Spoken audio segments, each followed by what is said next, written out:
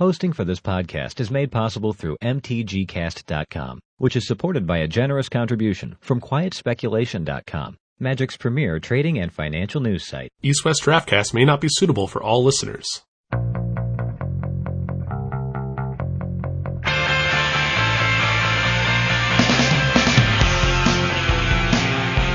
Hey everybody, welcome to East-West Draftcast. After a long hiatus for us, we are back, and we are here to talk some Magic with you. I am Greg Smith, I'm one of your hosts. Joining me on the line is your other typical host, Jeff McDonald. What's going on, Jeff? Best host in the East Coast. And joining us today, we have a special guest, the best host on the West Coast, maybe? Whoa. Wow, Tristan Sean Gregson, TSG. TSG, what's up, dude? I don't know what you're buttering me up for, Greg, but I'll take it. I'd like to think of you guys as kind of like my local podcast, which is hard to say because you guys are East-West Draftcast. But you guys, I'm still West. But, yeah, we all kind of were playing Magic in the same neighborhood. It was kind of like ships passing in the night, and we rarely ever meet up with you guys. I remember when you first kind of made it on the podcasting scene, and I know people that knew who you guys were, the work you were doing. So it's nice to finally be here because I was just buttering you guys up before we recorded that you're strong in what you do. Your offerings are very quality, and I really hope you guys can reach a larger audience one of these days because I like what you're doing. Yeah, I hope so. It would probably help if we recorded more. Consistency is key, definitely in my experience. It could even feel like a job if it's your hobby, but if you're putting it out every week, I've met a lot of people where it's like, man, I got to make the same commute every week, or I sit in the same, graveyard shift job and I want something to listen to. And when I have your stuff all the time, I'm definitely into it. And when I don't, I got to listen to someone else's crap and, just put it out there. So for me, I remember those people when I tried to be like, I don't want to go do it today. I got nothing to talk about. No one really cares. Yeah. But you guys draft like on the regular. You've always got new fun stories. You could just have like story hour with Greg and Jeff, right? One of these times. Yeah, the part of the problem with that lately, and this is the reason we haven't been recording as much over the past 3 or 4 weeks, is because I haven't really had time to play. I've been moving. I just got into my new place, and this is like so much better because I'm on like an internet connection that I have control over, not just like the internet from upstairs at the landlady's house, And so hopefully no more drop calls, hopefully better sound quality altogether. Like, I'm really stoked to be in this new spot. And now, like, not only will I be able to play Magic Online without worrying that it's going to crash on me like any minute, I can maybe even start streaming. So yeah, all this stuff hopefully will come together and mean more East-West Draftcast content going forward. And yeah, pretty excited about that, to be honest. Yeah, I'm talking about a Santa Cruz local problem. I know I had that exact scenario. We're living in somebody's rickety place, and the landlady's like, "I'll give you the Wi-Fi." Yeah, we just got like a modem from downstairs, just like with a cable up through the outside of the building. Those were the days. The Stone Age. Anyway, today on the podcast, we've got kind of an interesting topic, and this is something that we were discussing before the show, how deep we want to go on it, because it is kind of a nebulous theory or idea. But we're going to talk about the value over a replacement card, or VORC. And after that, we got a little set review game. It's been a while. Jeff, are you excited? I'm very excited. I spent a while on this one. Oh, hold on a sec, guys. Someone's at my door, maybe? Hold on. No problem. It's time to play the 50s television network Will difficulties music. Yeah. Hopefully Greg will just edit it seamlessly. That's not what your audience wants. Your audience wants this unique, organic experience where it's like guys talking about Magic when some random hippie comes to your door in Aptos and asks you for something or about something. I mean, the day and age we live in, who even comes to your door? I don't know. I had a knock on the door earlier today, and it freaked the hell out of me, and it was just FedEx. But I was like, holy crap, who's at the door? Neighbors don't drop in the 21st century. No. And UPS and FedEx are so automated, you know when they're showing up. Right. I actually forgot I ordered something, so. That's the life right there. That's exactly what you want. Oh, things I like at my door without trying? Man, I have a crazy neighbor, apparently. Ooh. All right. A little too loud at 10 in the morning? What was the issue? No, we had some folks over last night, and there's a car parked in front of someone's house, like not in their driveway, but like, hey, it's hard for me to get my car out of my driveway when there's a car there, and it's like, oh, okay, gotcha. You do realize this is all podcasting gold, right? You can't cut this. Yeah, I was going to ask, did you guys say anything of merit in there? We filled the dead air beautifully. Okay. The only thing that's getting dead is this conversation about how hot we were 30 seconds ago. Oh, damn, that sucks. All right, well, we'll fix it in post. It's the joys of living in Central California, everybody. It's a wonderful place, but a lot of hippies nestled there, and sometimes they have weird problems that you have to deal with when you wake up in the morning. That's right. All right, so main topic time. Just best segue ever. I had this idea of something called VORC, VORC, the value over replacement card. This is a direct corollary to a baseball statistic called value over replacement player. And the concept is pretty easy. It's that for any given format or mana cost, there's a baseline replacement level value card. And I want to be able to measure the value of other specific cards relative to that replacement level card. Now, hopefully this makes sense, but yeah. if it doesn't, please email us or whatever, and you can find all that info at the end of the show. But, well, I'm gonna fess up. I didn't do all my homework last night from everything you guys sent me, so I will be your audience in this particular example where I am mildly familiar with sports statistics and enjoy sports and enjoy Magic, and you guys are going to show me how those things interconnect, because I think I know what you're getting at. We're going to try to look at things not just in a vacuum when card evaluating, but understand how the value of things shift. I don't know which part of the VORC that stands for, but I'm sure I'll get it by the time we're done here today. Yeah, so essentially we need to establish a baseline for some set of circumstances, and typically that is like the format you're talking about. And this is one of the reasons I'm really excited to have you on, TSG, is because we can talk about Cube, and I know you're a Cube enthusiast, to say the least. Yeah. So a card like, let's take, what's that red card that makes 1/1s that you really liked in M14? War Marshal. Oh, wait, no. Sorry. The card we were talking about. I don't remember. Young Pyromancer, is that there it is, yeah. So let's talk about that card first. Like, Young Pyromancer is a card. It's a playable card. It's a by most accounts good card, right? Now, in M14, it has a certain value when you draft it. Now, if you put that card into a cube, that value is probably going to go down, right? So let's start with, let's say we gave it a baseline, that in a vacuum grade that we all like to give to all of our cards. So we'll say that in I didn't do the research, you guys know this better than I did. We'll say in M14, Young Pyromancer would be rated a B, for example, on the classic North American grading scale. And then you bring it to cube, and now you're already asking with a baseline. Well, does it get a better grade? Does it get a worse grade just in the vacuum? That's before applying your VORC system, correct? Right, and VORC is just kind of like, tells you what the difference is between like replacement levels. So if in M13 or M14 it's a B, it's an above average, your replacement level is probably going to be somewhere in the like D plus to C range, depending upon how powerful the format is. Like in general, a replacement level card is exactly that. It's something that is kind of a throwaway, but like a readily available card in most situations. So we're talking like 23rd cards, sideboard cards, and we could also look at it based upon mana cost. So like the replacement level value of a 2/2 or of a 2 mana creature is basically a grizzly bear, right? You would expect to get a 2/2 for 2 mana.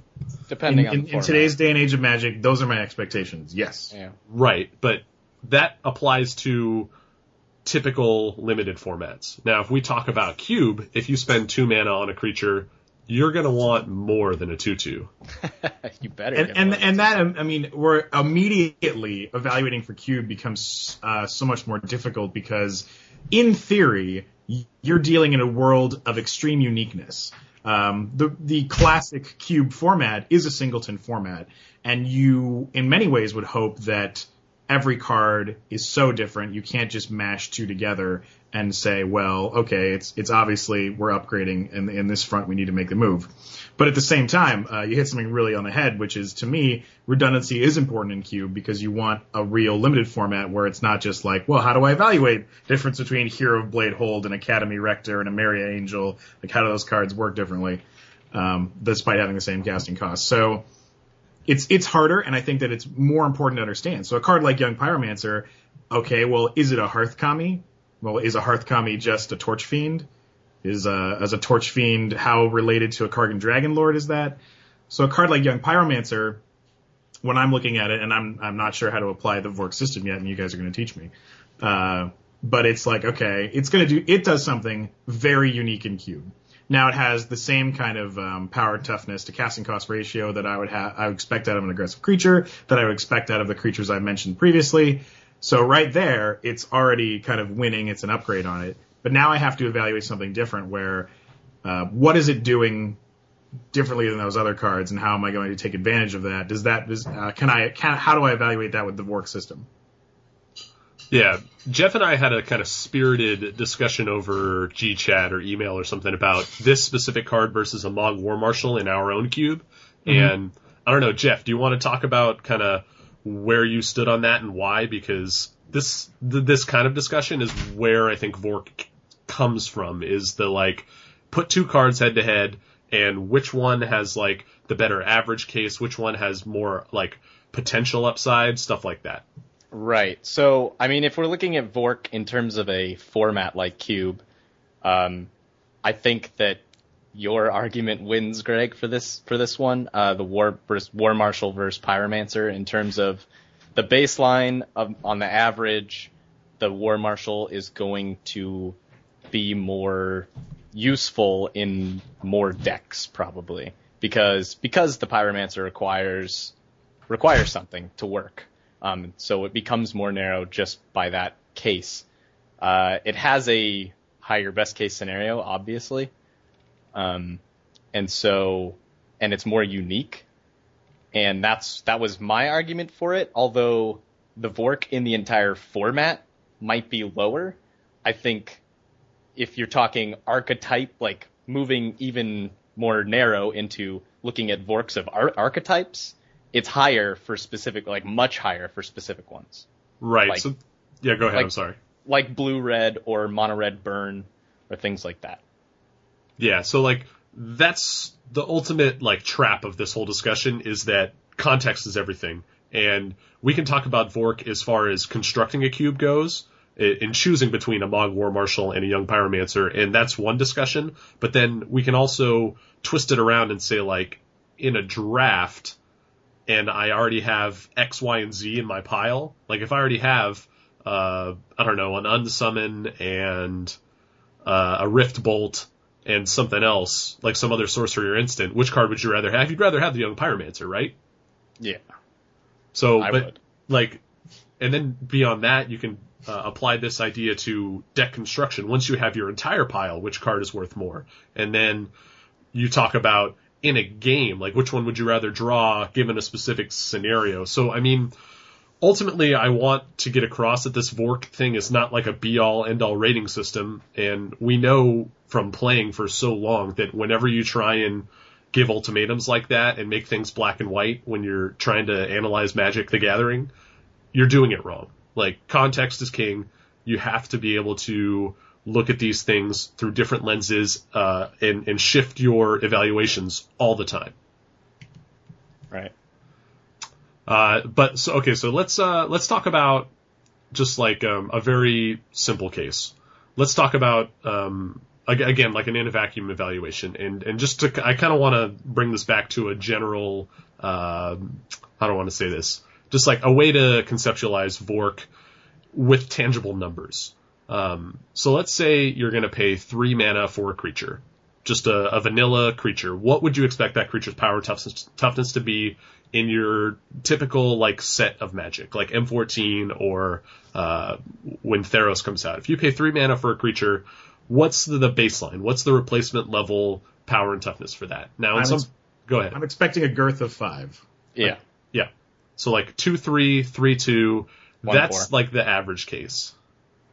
Or yeah, 1/4. There you go. So then when you add up that power and toughness and you get to something like 6 total, like if you get a 3/3 for 3 mana, like that's better than average, right?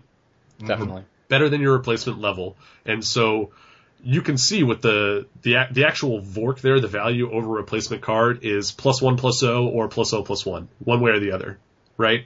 And that's your tangible benefit. Now this gets a lot more difficult for like non-creatures and what's the value of something like flying or death touch, but theoretically we could calculate some sort of number. Like if we started a scale, and said, okay, replacement level is 0. Does this card have a Vork that's positive or negative and how much?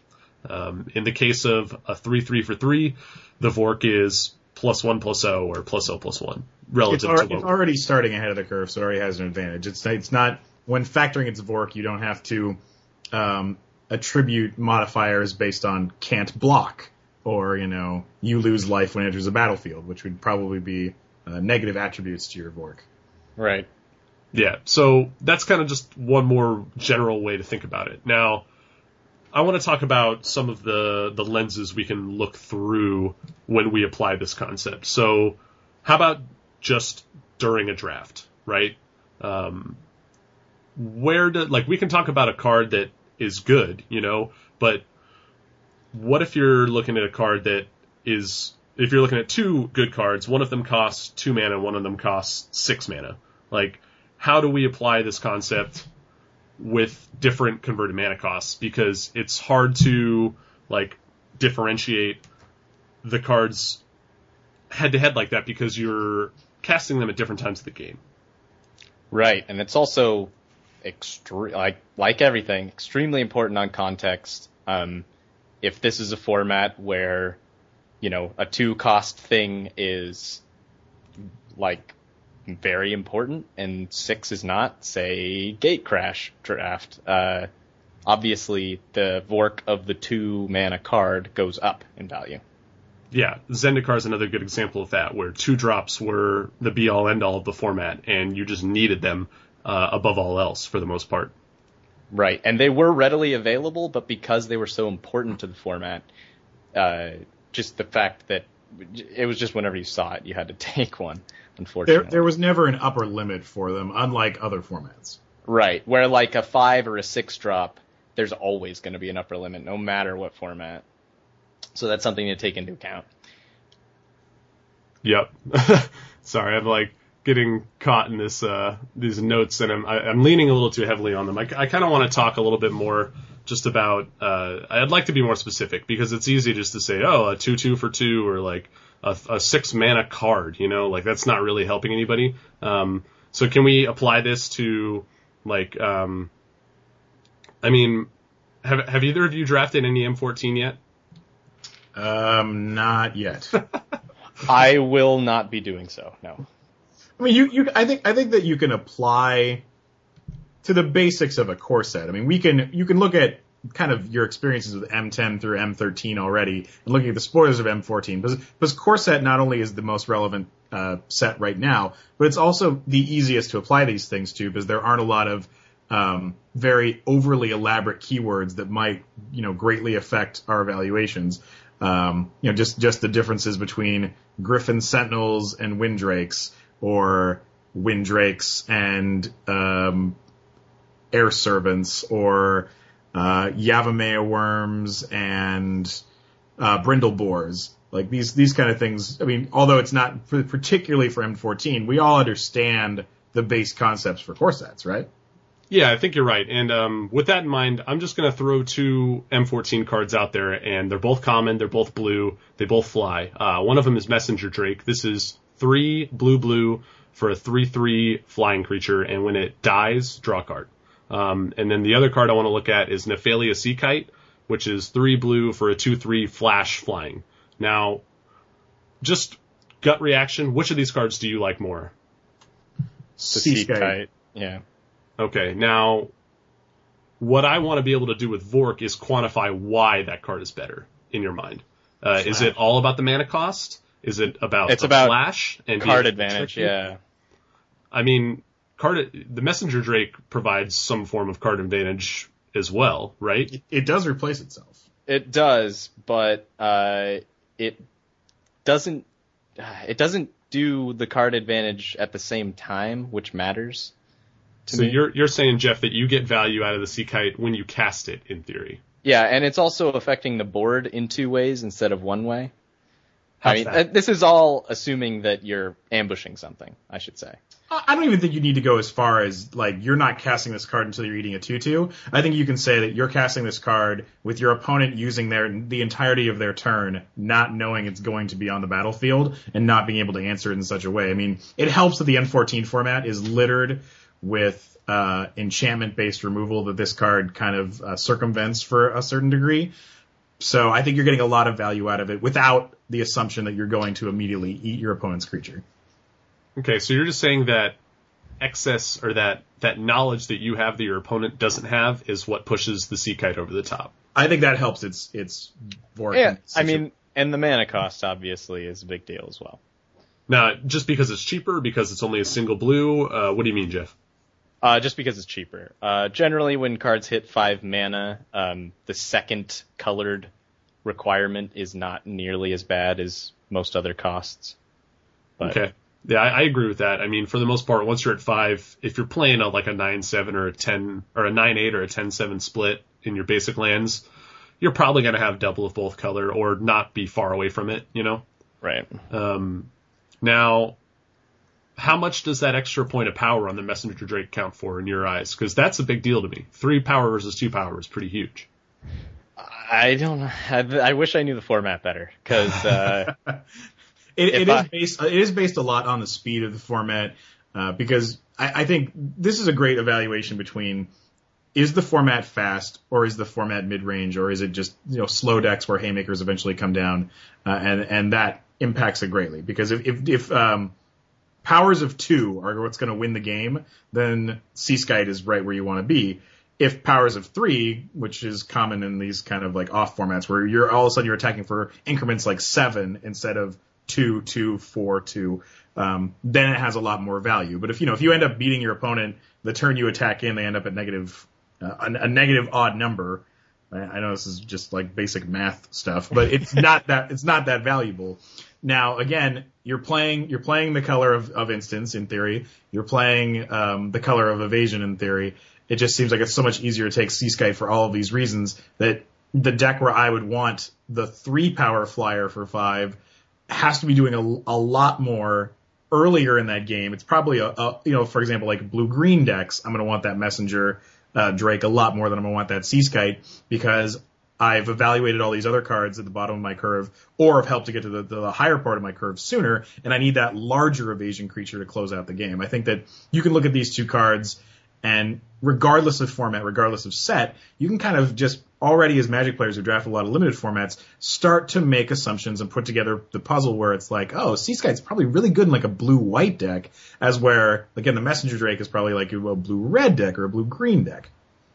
Yeah, right. and again, it's context. So we're talking about like the average time that you're going to be able to cast these cards. Now, like if you look at your opening hand of 7 and you have 3 lands and 4 spells, and one of those spells is Sea Kite, one of them is the Messenger Drake. The Sea Kite in that game is almost certainly going to be more valuable to you because 1, you're going to be able to cast it sooner, and 2, you're going to be able to get somebody with it most likely.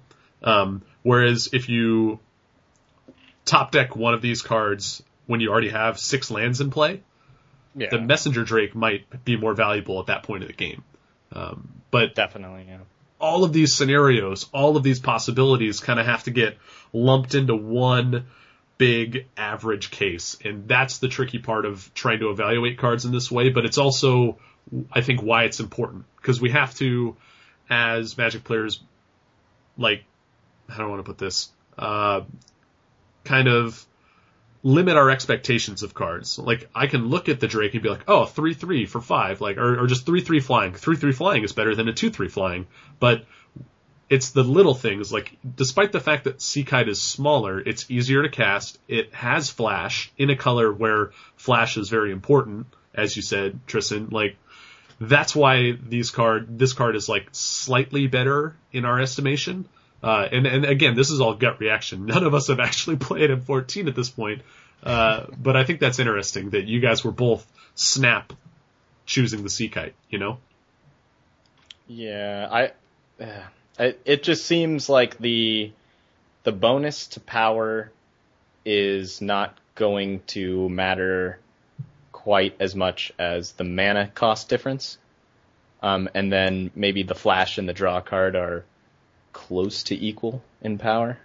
I don't know. That's where I'm looking at it, but okay. And that's kind of the next level, is taking each little individual aspect of the card and saying, like, how much more does this add to the value of what I'm getting for a specific mana cost? So how much is flash worth in on a 4 mana creature? How much is, when this dies, draw a card? How much is that worth? And again, like, I'd love to be able to say it's worth 0.5 to Vork points, you know, but I don't have the data or the time to create that data. You never will, yeah. But it's not specifically about putting a number on each of these cards. It's about just kind of thinking about cards in that way, where you're like, okay, this card is better than average because of X, Y, and Z, and these other fringe cases, minus these other, like, this whole other subset of cases where it's worse than what I would expect. I don't know. It's interesting because it's almost, you know, kind of talking about like virtual card advantage and trying to apply the different aspects of these cards to virtual card advantage is very similar to trying to, like, apply intangibles to baseball. It's like, where is it? Where can you see it? Where can you not see it? How is it actually applying? How do you think it's applying? How is the ability to leave 4 mana up on your turn to have the option of playing an instant or an answer, or the threat of having an instant or an answer, evaluate into being able to cast a 2/3 at instant speed versus the seemingly raw power of a larger creature for 1 more mana at sorcery speed? Yeah, totally. I want to apply this now to some non-creatures because I think that's where it gets a little trickier. I'm going to keep going with M14 because it is the most relevant format at this point. We'll move into, like, some cube and stuff a little bit later because I do want to hear more about that from you, TSG. But let's look at some black cards. Both commons, both cost 3 mana, both have to be cast at sorcery speed. So just up front, we know that these cards have a lot of similarity. Mind Rot and Quag Sickness. Mind Rot is just classic 3 mana, discard 2 cards. Quag Sickness is 3 mana, enchant creature. Enchanted creature gets -1/-1 for each swamp you control. Now, up front, we know that Quag Sickness is the better card, but let's talk about what would you expect to get for a sorcery speed 3 mana spell in black in a core set? Kill a creature of a medium size or disrupt my opponent to a small incremental amount. And isn't that exactly what both of these 2 cards do? Yeah, I mean, think about, like, again, if you hadn't given us 2 cards, if you hadn't quantified the statement already, and you had just said, for example, for you guys, like, okay, what would you expect of a red sorcery that costs 1 red and 3 colorless? What playing Magic today in a limited environment, what would you expect to get from that spell? I want kills a creature, probably with 4 toughness. Well, I mean, yeah, that's what I want. What I would expect would be a really bad artifact land destruction spell, right? So in a way, you've described rating the difference between Demolish and, like, Torrent of Stone. Yep. Yeah. So we just kind of, like, you can reverse engineer these things pretty simply because, again, in limited formats, the job of the development team is to make sure that we those expectations are met all the time because the limited games have to play out. Like, for example, if I say if you're going to get a spell that costs a green and 2 colorless in a limited environment today, what would that spell do? Yeah, it would either ramp for land or maybe it'd be a pump spell of some sort. A bad life gain spell. And again, like, we're talking about, like, what would you expect? Is there a good life gain spell? Yes, there is. It's called, I just lost it. The Innistrad one. I thought, wait, which one are you talking about? Oh yeah, Gnaw to the Bone? Gnaw to the Bone. Oh, I love that card. Best life gain spell I've ever printed. Yeah. Wow. I don't even know if that's true. I think Illusions is the best one ever printed. Well, the best one for me. I love that card, man. In that mill yourself blue-green deck, you could really get people with that thing. I remember when that deck kind of rose in popularity, that was the card that nobody ever expected. You're just like, oh, I'll just gain 40 life. And that was the one that no one expected that you could like play outside of the very narrow mill deck that was still very, very good. Like even the creature matchups could really come down to who had that. yes. Right. But it's card evaluation. Obviously it evolved so much during the course of that limited format. And not only did the creature decks start to hack it against the mill decks, but then the creature decks would start to play it against the other creature decks. You would go real deep. I mean, talk about things that I wish you could never have enough sealed boxes of Innistrad sitting around your house. That's all I'm saying is you're going to want to come back to that well every 6 months and come and learn something from it. Yeah. But instead, let's talk about the sweetness of Torrent of Stone and Demolish or Mind Rot and Quag Sickness. So let's talk about Mind Rot versus Quag Sickness just a little bit more. So it's important to like you said, these are both kind of effects we would expect for this mana cost in black, but to say which one is the replacement level card, it's definitely Mind Rot, because Mind Rot is something that if you want one in the draft, you're going to get one, and there's a decent chance that if you're playing black, you'll have one of them in your sideboard as well. And therefore, it could be a card that you replace anything in your deck with at any point during an M14 draft. So if we know that Mind Rot is replacement level, Quag Sickness is probably above that, right? Because it actually impacts the board. It destroys a creature most likely, or at least nerfs it. So how much better is Quag Sickness than Mind Rot? And I'm not asking for a specific percentage point number. I'm just saying that's the question you're trying to answer when you're thinking about cards in this way. If C is the average, I think each card moves in opposite directions to almost make it a 2-grade difference between them. So, for example, if C is your gray ogre of black cards in this scenario, Quag Sickness is already a step above that, and obviously you're going to need to take it accordingly because other players are going to evaluate it as such. But at the same time, Mind Rot is a step below that, because not only is it impactful on a less than average level, but your likelihood of just acquiring one during the draft without trying is much higher. So that's kind of creating a larger separation, and it's not about matching the two together, it's about evaluating in the draft overall, in my opinion. Yeah. I kind of want to take that little exercise you did with us, Tristan, and do the same for you with Cube. Okay. What would you expect to get in Cube for one blue instant? Single blue? No, I mean a colorless and a blue. A colorless and a blue. For a colorless and a blue, I would want a situational counterspell. I would want a selective draw spell. Or I would want one of 3 creatures. What 3 creatures are those? Snapcaster Mage? Snapcaster Mage, Inkwell Looter. Sorry, Looter Ilkor. I can't say the right thing anymore. What's the third guy that costs a blue and 1? There's no more Juicy Apprentice anymore. I'm trying to think we've had to jam tiny blue guys in the cube just because there are none. If your opponent opens on Island, there was a time in Cube where they would never cast a creature. Oh, I know what it is. It's the clone. Oh, Phantasmal Image. Yeah, Phantasmal. But that card rarely ever costs 2. I think that's what lost me. Yeah, you're not playing that on turn 2 ever. So, so more likely than not, again, because in Cube, this is my Cube, this is not universal standards. Blue is the section that is 2/3 spells versus 1/3 creatures. So my expectations a lot more for 1 blue and a colorless are gonna be selective draw, situational counter, or a utility creature. Okay. But the thing about that is all those cards you described, especially the creatures, they're amazing cards, right? Whereas, you chose the worst color to begin with because blue's personal curve is so much higher than everybody else's. You actually kind of have to water down blue, no pun intended, to bring it to the level of the rest of the colors. And you're never going to do that because you want to play with the best cards, and that's what's, probably the most fun. So yes, you can't, in a blue and 1, you can't go wrong. That's one of the best casting costs in all of Cube. It's your impulse, it's your strategic planning, it's your time walk, it's your memory lapse, it's your miscalculation, your remand, your ice, your everything. Yeah. it is my everything. Man, I love Ode to 1 in a Blue by Tristan Sean Gregson. If you could somehow make a deck that was just that casting cost, I don't think you could lose. It's possible. Man, might be the stipulation I go into my next cube draft with, is just draft everything that costs a blue and a colorless and see how it goes.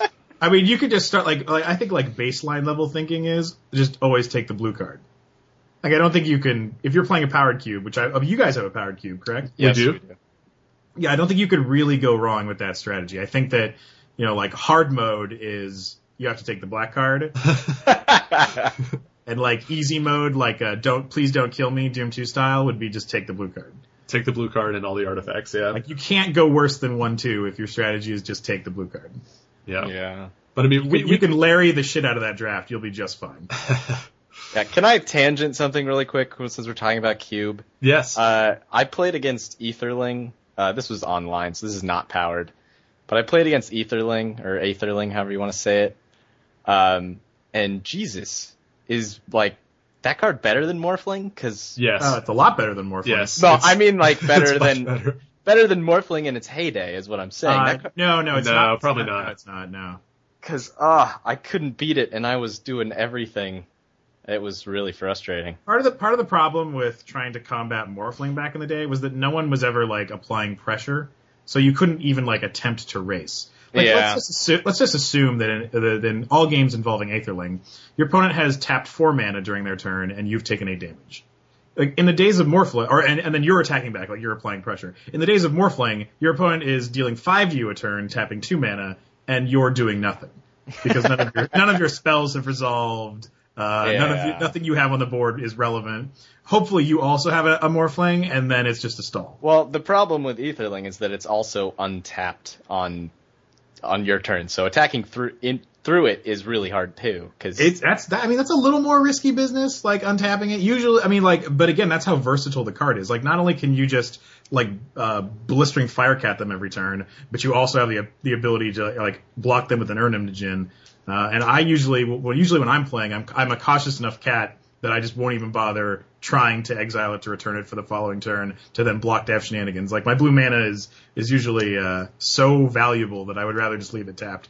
But yes, you have that angle you can also attack from, and all of your opponents call the herd tokens just can't do anything. Yeah. I'm just really upset at that card right now. It was worse in DGR draft. Oh, I'm sure. But I really thought Aetherling should have just been a mythic. I don't know why it wasn't. No, it should have been a mythic in M14. Oh, okay. Oh, interesting. Like it would have made the Block Pro Tour a little more interesting if Aetherling hadn't been a part of that equation. Yeah. It also would have helped out the value and the rarity and probably like the baseline player analysis of that card if it had been a mythic and a core set, and it doesn't break the core set rules. So I think that, obviously Jeff would have the same complaint when he was like, I drafted M14 yesterday and Aetherling pushed my crap in, but I think it would have been better overall if that card had made it to the core set as a mythic. That's a rough one. I'm very upset. If it makes you feel better, when I drafted online last week and there was an Aetherling in the same pack as the Upheaval, and I knew one of them wasn't going to come back, and I had to make a tough choice, and I took the new one. Upheaval or Aetherling? Which Aetherling. one did you take? Aetherling. Yeah. Gotta try the new cards. Which one has a higher Vork? Well, it's probably the Aetherling, right? Because the Upheaval's very, very narrow. In unpowered MTGO Cube, Aetherling has a higher Vork. In powered IRL Cube, similar to what we both operate with, I would imagine Upheaval does, because we have a lot more of like brown acceleration. Yeah, you get all those mocks right back onto the battlefield. Oh god, it's so gross. Anyway, let's move on back into our real topic. Okay. I want to talk about in gameplay, and Jeff and I just wring our hands over this all the time, how we can talk about actual gameplay on the podcast more often, and I don't know if this is going to work, but I'm going to try to apply this concept to an actual game of Magic. And my thought here, and you guys can agree or disagree as you see fit, is that in a game, it's less about the value over a replacement card as far as like your own cards are concerned. It's more about the value of your card versus the opponent's card that you could potentially trade it with, essentially, right? So Doomblade is a very good card to have in a game because you can spend a black and a colorless mana at instant speed to basically kill any creature. And if your opponent spent 6 mana on a 6/6, you're winning that exchange because you spent less mana to deal with a threat, right? Sure. Yes, as long as we don't start talking about stock mana. What do you mean by that? You guys aren't familiar with the theory of stock mana? Explain it to us. And Okay, so the theory of stock mana is that you will win more games in the long run. Oh yeah. During which you spend more of mana. your mana. Yeah. Yeah, you've spent more mana. Yeah, sure. I've never heard of it described as the stock mana theory, but I like that. It's kind of an inside joke among players, because there was a popular article written about it that was kind of debunked by a lot of people, but it was pretty much just like if on turn 3 you spend 3 mana, and on turn 4 you spend 4 mana, and on turn 5 you spend 5 mana, etc., etc. You should be winning more of your games than if you're the guy that doesn't spend mana on turn 2, doesn't spend mana on turn 3, doesn't spend mana on turn 4. Yeah. Definitely, yeah. So like the Doomblade versus Crawworm example is one. You could also talk about if you spend a blue and a colorless to Essence Scatter your opponent's 5-drop, or if you trade your 2/2 Grizzly Bear for your opponent's 3 mana 3/2. These are all ways where you can see the difference in value, and it usually has to do with mana cost, right? And this comes back to that stock mana theory, and we've talked about that. Limited Resources talked about that. Everybody talks about that as far as like the value of a card in Magic. But what about like an actual 2-for-1? Like that's straight card advantage. Like that just oozes Vork, doesn't it? Oh yeah, I mean, but how do you evaluate? I mean, you're talking about trying to evaluate Vork during a game. Yes. Okay, so my opponent has a Deadly Recluse and that new red looter guy in play, and I just drew my Flames of the Firebrand. Like it doesn't take a steno pad and 5 minutes on the sidelines to work me into making a play. Like how much of a gray area do you want to go into to try to show this example? Well, I mean, we can look at Flames of the Firebrand in that situation, but then we can also look at a card we discussed earlier, Mind Rot, which is inherent card advantage, right? I'm spending 1 card to get 2 of your cards. The difference is that I'm spending 3 mana on my card to get 2 cards that you're never going to have to use any of your resources to cast, right? Oh, this conversation boils down to some of the beautiful interplay that is the game Magic the Gathering. Yes. Because to me, like you guys use examples about stock mana and effectively using your turn. When I try to teach players about limited and like go to advanced and expert levels, I approach it from a slightly different angle. But what you're describing here is a great example of resources spent and value of cards acquired versus one another. So a lot of times how players kind of learn, quote unquote, that Mind Rot is a bad card is when they put it in their deck, they draw it as one of their resources, they use some of their other resources to cast it, and their opponent discards lands 6 and 7 from their hand. Yep. And then they go back and they're like, well, why, sure, you told me 2-for-1s are good, like that's 2 for 1, but that's not what happened. I lost that game very handily. I took my turn to do that. So what you're asking here is how do we evaluate Mind Rot during gameplay because of factors like that? Yep. And I don't have a simple answer. I mean, we've kind of hashed out reasons why it's not as good of a card as Flames of the Firebrand. But again, I'm just more trying to put us all into that headspace where we're thinking about cards evaluating cards in an advanced way, essentially. Yeah. So I'm one of those people where I'm already I'm usually starting from a worst case scenario. I'm usually starting for like my cards are going to do nothing. So why would I put them in my deck if they're going to do nothing? So if that's already my mentality, I'm looking at a card like Mind Rot, and I'm assuming it's going to hit the weakest of my opponent's cards. Then when I choose to put it in my deck, because we've already evaluated that during the draft process, the Vork is very low. We've got one. We have access to a Mind Rot. We move over to deck building, and now it's like, okay, well, under what circumstances I'm going to apply this card to my deck? And at that, you're implying a very different skill where it's like, okay, well, I have to understand how my game plays out. I have to understand where this card fits into my curve. Now, you guys are talking about casting things like Doomblade and Essence Scatter with 2 of your mana on your opponent's turn 5 or 6 against, using all of their mana, using the entirety of their turn. Because to me, ways you get ahead in limited is by replicating time walks as close to possible, which is a very hard concept to explain to new players. So I'm more likely to apply that Mind Rot card to my deck. I'm more likely to get closer for that 2-for-1 when I already have access to those other aspects you've just mentioned. If I'm playing blue-black and I have the Doomblades in my deck, the Essence Scatters in my deck, now I'm like, well, on my turn 5, it's not about casting some form of Undead Minotaur. It's not like I'm not tapping out for a 4/4 for 5. I'm taking 2 of my opponent's resources with Mind Rot, but then also attempting to time walk them with Essence Scatter or Doomblade. That is a better use of my resources and time than tapping out for a 4/4 and leaving those cards in my hand. So that's the most important concept, I think, out of this kind of gameplay section of the podcast is you need to be planning for the game and for the whole game.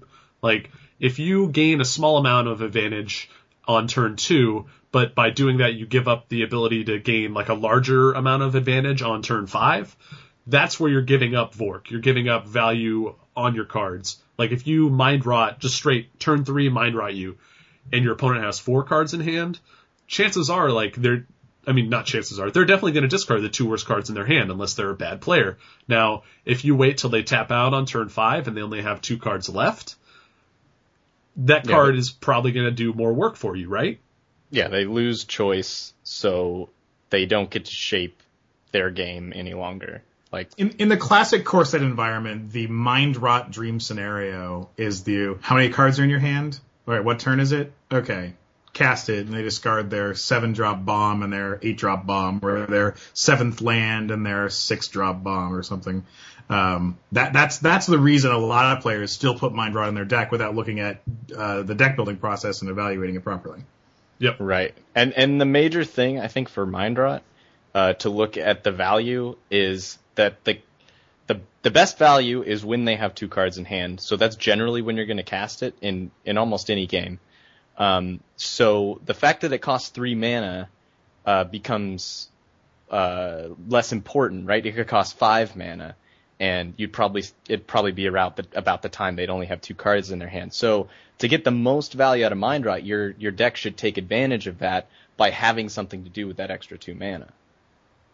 And give an example of like what that could be.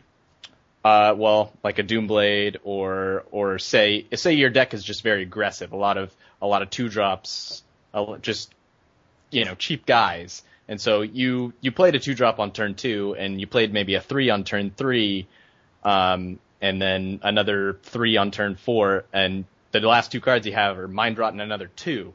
That makes it so you're just using your resources all at the same time and getting the most value. Like your 2-drop is still valuable on turn 5 because you're using all your land. And you're also disrupting your opponent's resources through various outlets similar to Mind Rot. Like, they're going to have a harder time dealing with your walking corpse because you've stripped them of a lot of resources, as good or as bad as those resources are. Exactly. And that's the time when you think about including Mind Rot in your deck, is when your deck can take advantage of those types of things. If you're a slow controlling black deck that's trying to hit your 5 mana, 4/3s or whatever, I don't know what the fuck, but you're not going to be wanting to include the Mind Rot, because then you will need to cast it on turn 3 when it does very little. It gives your opponent the option of shaping the game how they want it to be, instead of taking away choice for them. Yeah, especially if you're like tapping out for something like a Mind Rot, just you're showing your opponent that I'm not going to do anything on your turn. It comes back to like Nephalia Sea Kite again, where you're like, if you don't play anything on your turn, your opponent has less information, whereas like if I'm just like, okay, turn 3 Mind Rot you, it's like, okay, well, he's going to be tapped out next turn. Like, I don't have to worry about him Doomblading like one of my attackers or any creature I play on the spot.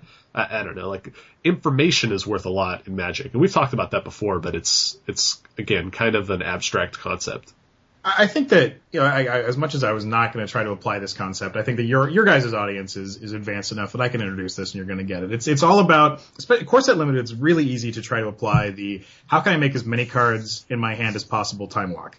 And when I sit down from an opponent and they use their turn 3 to cast Mind Rot on me, and I discard 2 lands, I have now cast Time Walk, discard 2 lands. 0 mana, discard 2 lands. Yep. Like, that is huge. Like, I would imagine in many limited environments, we would all use that opportunity and cast that spell.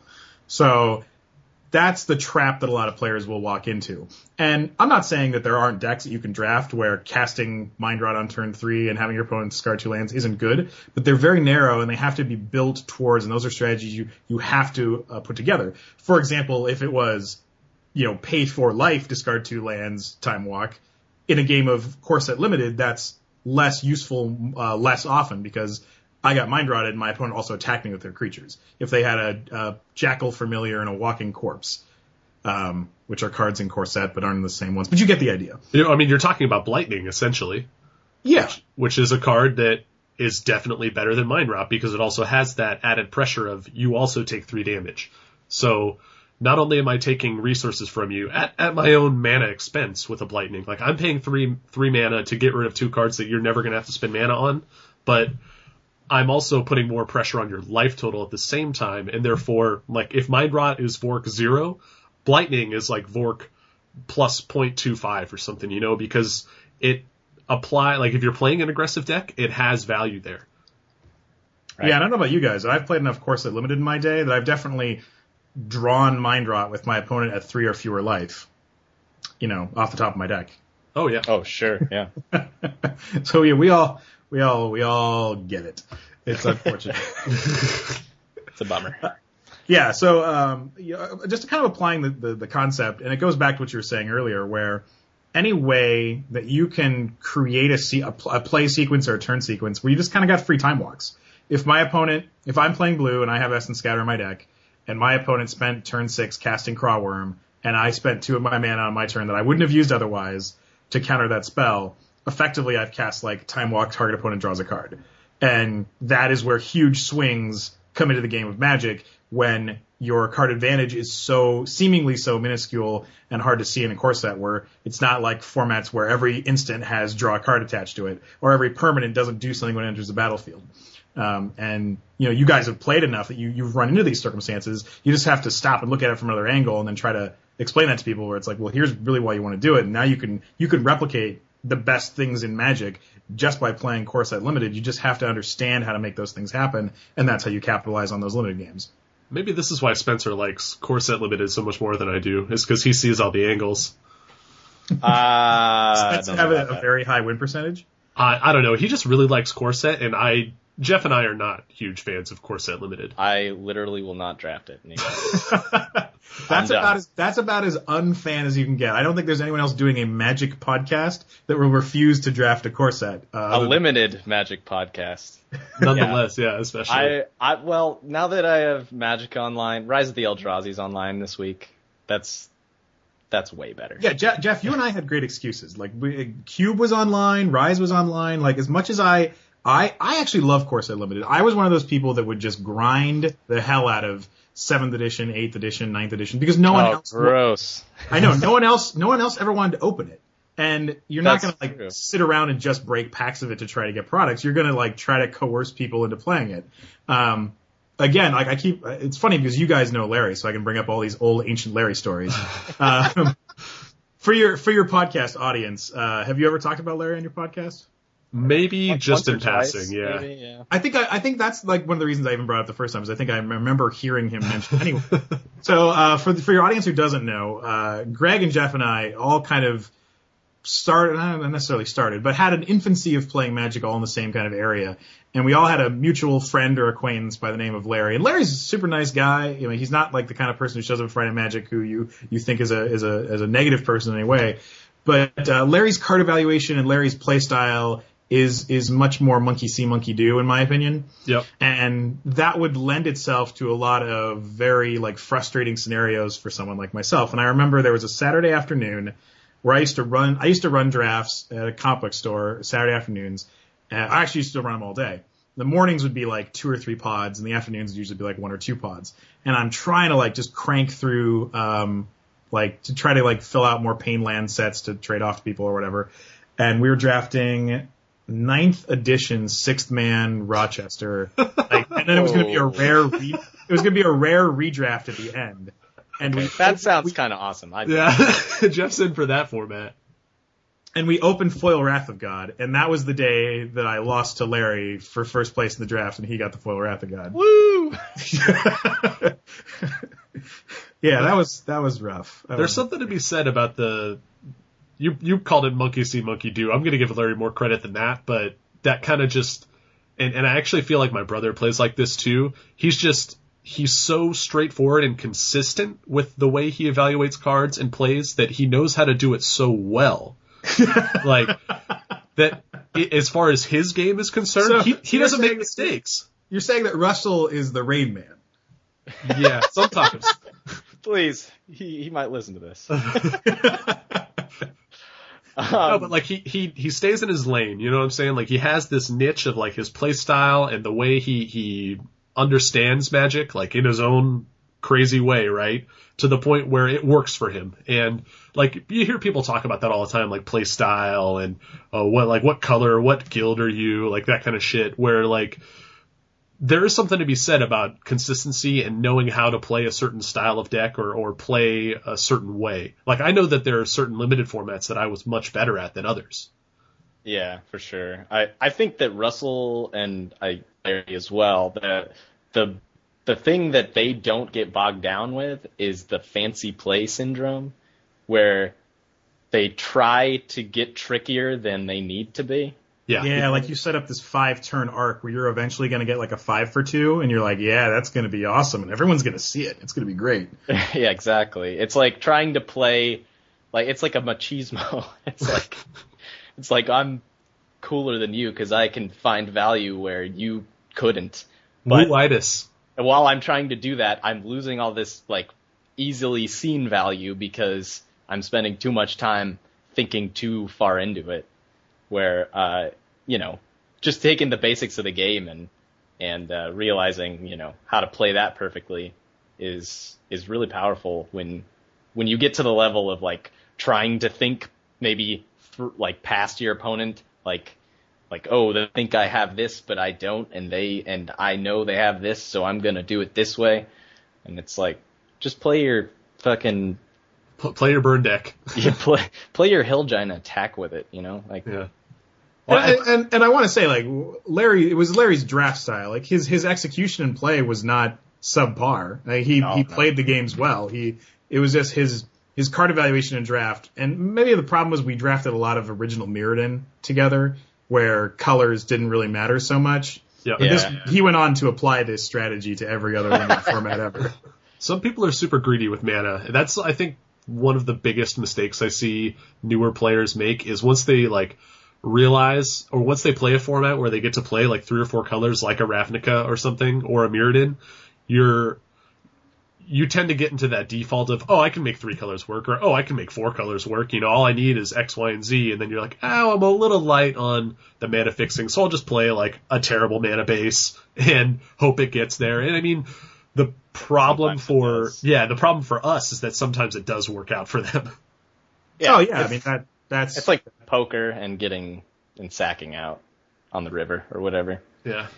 I drew island, mountain, plains this game, and I cast all my spells and casually won with all my powerful ones. Like, that's going to happen a percentage of the time. That's just, it happens. And then there's those times where Larry draws Betrayal of Flesh, Grab the Reins, Mirror Enforcer, Lodestone God. Oh, man. All those cards are so awesome. And then like Forest, Island, and you're like, okay, this is going to be an interesting game. I'll cast Iron Mirror and attack 10 times. Mirrodin's a great format. I think that's why I like those kind of expert level sets more than a core set, is because it does allow you more opportunity to like go down those fancy play syndrome routes. But also, like, they all have those core tenets of Magic where you'd be like, okay, I'm just going to beat down with 2/2s this game, and see if that works. Yeah, that's been definitely my go-to for the Return to Ravnica block draft is I'm just taking the Gruul cards and staying red-green and beating down on turn 2 and 3 and 4. Yeah. All right. Well, I think we've kind of exhausted this Vork discussion, and ultimately I want the big takeaway to not be like some formula that you can just punch in the stats of a card into a computer program and it tells you, oh, this card is a 3.6 value over replacement card. Like, I just wanted to talk about a different way to maybe try and evaluate Magic cards for limited Magic. And in the notes, I'm actually just going to read these because I do think these are important. Like, powerful cards, like cards that have a high Vork in theory, are not a substitute for good drafting or deck building or type play. Like, those are the things that really are going to win you most of your games of Magic. So, again, these rating systems, whether they're A, B, C, D, E, F, or Vork, or whatever, like, that's not the be-all, end-all. You still need to actually apply good Magic skill to win games. But knowing the value of your cards relative to, like, a replacement level or some sort of baseline can help you manage your expectations of cards a little bit better, and that'll help you avoid things like tilting and, to borrow limited resources, BCSM, or best case scenario mentality. Like, and I think that's pretty important too. Yeah. But I would just like to close out the conversation about Magic and baseball with a tiny Venn diagram joke that my circle has been kicking around for a very long time that we just haven't been able to kind of like deploy anywhere that you guys will enjoy because you guys are baseball fans. Jeff is not a baseball fan. Greg is. For this joke, you're going to be, so just listen. All right, eat it, Jeff. Eck and Vin and I were standing around one day, and Eck is the co-host of my podcast, The Magic Box, and we were laughing about listening to like nationally broadcast games and someone like Joe Morgan. And Eck brilliantly came up with the Joe Morgan Planeswalker. And again, this is going to be like a 2%er, but it's just... I'm already in. That's all you have to say. It's so funny to those of us that know what it means that it's just too good to leave out. So the Joe Morgan Planeswalker, he's a red, and 1, already an inside joke. Yep. He starts with 3 loyalty. His +1 is gain a life. His -1 is each opponent loses a life. And his ultimate is 0. Do nothing. Why would you ever do anything else? That's how you win the game. I'm laughing because I get it. Exactly, right? Yeah. Right, Wig? Our Photoshop skills are still very poor, and we want to mock it up. But every time we talk about doing that, we realize that the percentage of the population that would get the joke is so minuscule that it's almost not worth the time that we want to desperately put into it. Yeah. So that one's for you today, Greg, and Thank you. 5 people that listen to your podcast that will also laugh heartily by what we've just given them. That makes me want to do like a bunch of other ones, like a Gus Johnson Planeswalker or a Joe Buck Planeswalker. Oh, dude, you got my gears turning now. Oh my God. Oh, we constantly bring up the Joe Morgan Planeswalker anytime we're watching baseball and someone's like, well, you just can't argue with RBIs. Well, yeah. All right. Let's do some set review game. Yeah. Now, all right. TSG, have you ever heard us do this on the podcast before? I'm really sad that we didn't get to do the Would You Rather game, which isn't what you call it, but it's what I call it. You guys kind of move up the common, uncommon, rare, mythic range. Like, I was totally amped for that. I'm not as familiar with the set review game. Oh, pick a card? Yeah, pick a card. Yeah, there you go. I like to call it Would You Rather. I think that's a lot funnier. Would you rather... No, I mean, we kind of did that with Nephalia Seakite and, what's it called? But yeah. All right. Well, we'll have to do that the next time you're on. The best is when you have Jeff and Spencer and then their decisions like greatly diverge and you have to like keep the whole conversation together. But you're like 5 cards ago, like Spencer took a left turn down a dark alley and you don't know like what he's doing anymore. And now you like can't really match the cards up very equally anymore. My goal every time I create a pick a card list is to get you to select a card early, move off of that card, and then by the end of the list, want to go back to that first one you picked. I've done that to Jeff once, and it was awesome. He's like, oh, can I just go back and take the unsummon? or whatever it was. It was great. I remember that. What was that? I can't remember. I think it was during Innistrad. And, I mean, that's the perfect block for that segment because... Man. The innocuous commons can end up being so strong. Oh, yeah, like Nod of the Bone. We talked about that earlier, where like a card that looks just like a piece of garbage ends up being like one of the most fun cards to play with in the set, and subtly one of like the most very powerful late picks you can have. I don't know. It was great. So look for the new series of Choose Your Own Adventure by Greg Smith coming to you by Brandy Books in 2014. It'll be Pick a Card, the Would You Rather series. Yeah, on bookshelves near you. All right. Every book is just going to end on Fire Blast. Yeah. That's it. All right. So set review game. So our listeners probably have no idea what this is either because we haven't done it in forever, and I think we've only done it like twice. But now I feel better. Okay, all right, go on. Yeah. So do you know Name That Tune? You know how to play that game? Yes. Didn't you guys do this with flavor text once? And we have done it with flavor text. We Yes. have done it with flavor text. This is similar, but this is with set reviews. Okay. So I'm gonna read a review of a card from a set of Magic. Obviously, it's not gonna be the oldest sets of Magic. They go for pretty far back online, but not all the way because the dojo doesn't exist anymore. But yeah. So I'm gonna read a review from a set of Magic. Now, Jeff, I have to ask: have you downloaded the GeoCities archives? No. Is the dojo on there? Some of it might be. I definitely know there's a lot of great Magic content hidden inside the GeoCities archives. If you, I just go to Reddit. I'm sure they'll direct you to where to torrent it or whatever. To walk down memory lane right there. Exactly. That is cool. Yeah. Anyway, I'm a big fan of Magic history, but so I will read a review. Then you guys will bid how much information you need of the card to guess what card it is. I'm gonna post the order of information in our little text box here, but I'm going to say it out loud as well for the listeners. Let's see. Can you guys see that? In the Skype chat? Yeah. So initially, I'm just going to read this out loud, a once-over for the audience. Initially, you're going to give us the text box. That's in reverse order. That's reverse order. So you're going to start. That makes So that's the most amount of information you can get. Okay, so you're going to start tells you just, what it does. just with CMC? Yeah, it's converted mana Oh, cost. just converted. So not even like red 1. You're just going to be like 3. Yeah, exactly. Okay. All right. And then we can move into color.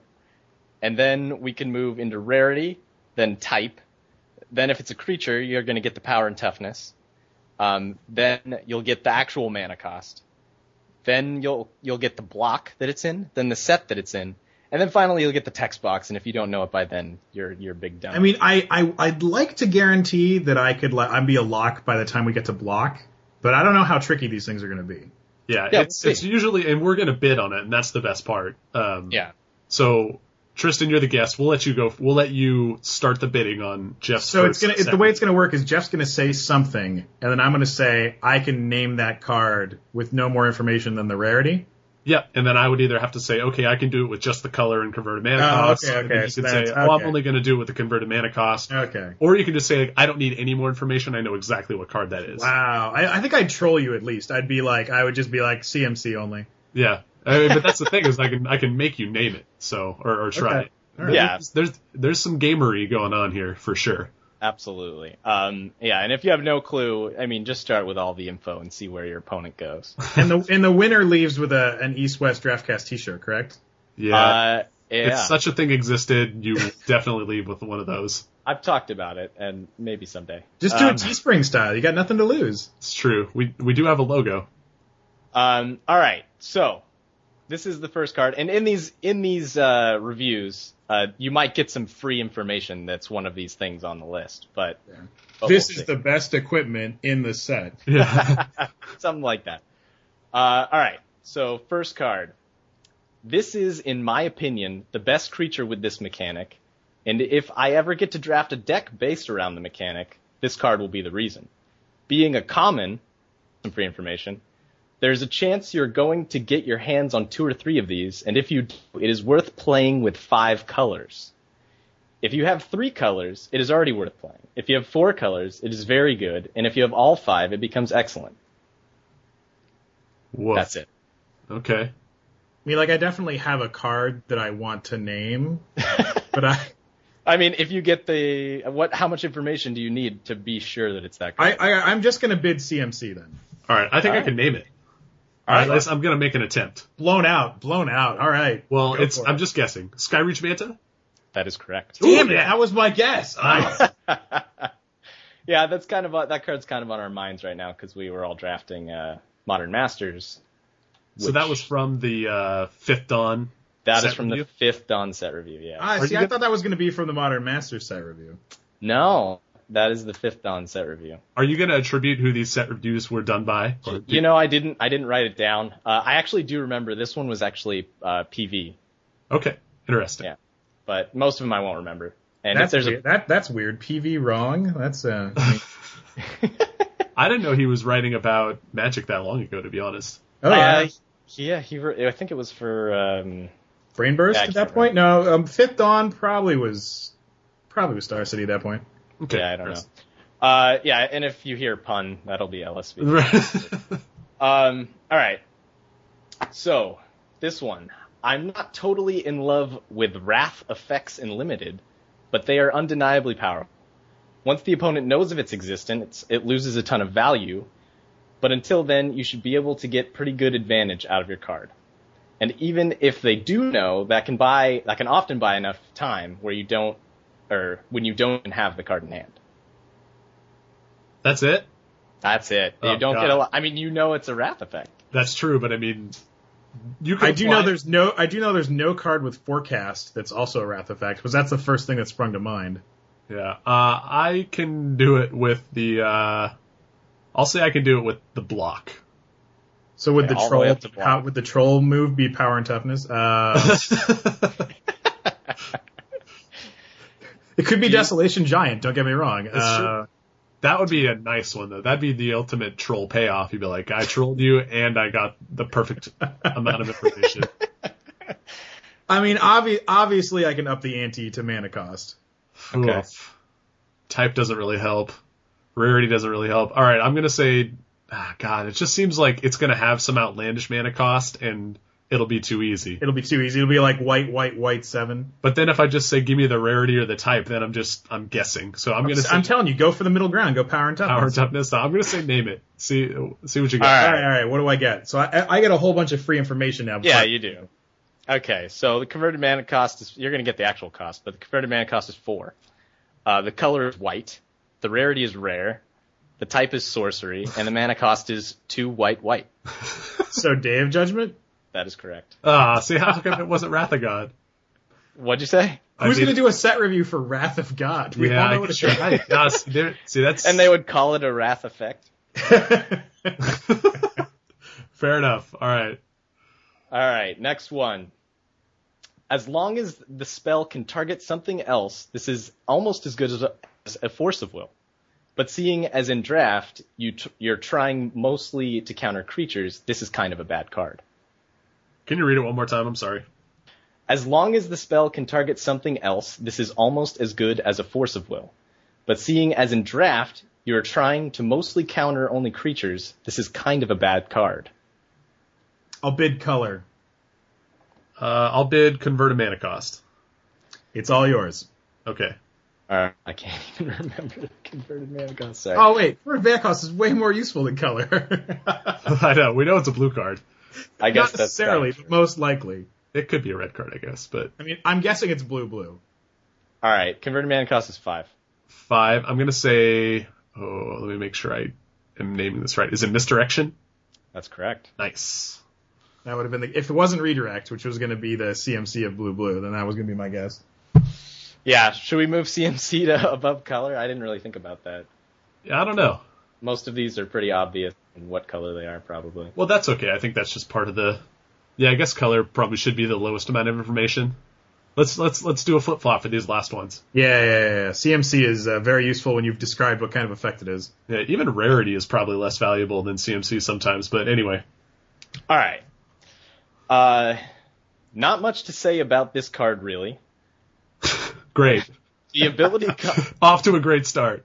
The ability cost means you can cast it 2 or 3 times later on, and it is solid removal. It looks like the best common in its color to me. So you got some free information there with the rarity. Yeah. And Cast it 2 or 3 times. That's the really awkward part, because it's not flashback spell. It's probably not a buyback spell, but not exclusively not. yeah, it could. I mean, it could be forecast. It could be buyback. Say, it could also be something like real loose, like Thunderbolt Charge. Yeah, I'm gonna say maybe try to start a bidding war. I'm gonna say I could do it with the block. Okay. Well, obviously, I could do it with the mana cost. I'll say type. Yeah, Okay. fire away. Okay. Right, this go for it. All right. So it's a red card. Okay. It's a common. We already said that. It has a converted mana cost of 4. All right. And it is an instant. Huh. Damn it, I have a good guess now. I'm going to say Tortoise-Stone. That's right. Nice. Yeah. Damn, you guys have been hitting these pretty easily. We have been playing this game a lot for a very long time. I know, and those, I don't know. I kind of... Now I just picture you guys sitting around the campfire having this weird game. This game is great. It takes a little bit of legwork on Jeff's part to get this one to go, and it only ever works if we have 3 people on, which is why when we have a guest, it's like, let's do a set review or a flavor text game. That's why I picture like the whole gangs at the campsite like playing the weird name the card game, and the girlfriends are all like, let's do something else. Yeah, usually we're just cubing and they're just sitting in the river going, those guys are nerds. And that I can get behind. That's a lot easier than it's a 4 mana. Yeah. All right. Next card. Another reasonable cycling dude. This seems pretty good at bashing in the mid to late game. Unblockability is really powerful, and being able to cycle him when you are looking more defensive is pretty nice. CMC. Man. Well, it's color, right? It would be... Color would be the one below that. Yeah. Man, see, my problem is now I'm having a hard time remembering what the names of these are, but I think I can just name it. All right. Twisted Abomination? Wrong. Want to steal? Hulk. That is correct. Glass Dust Hulk.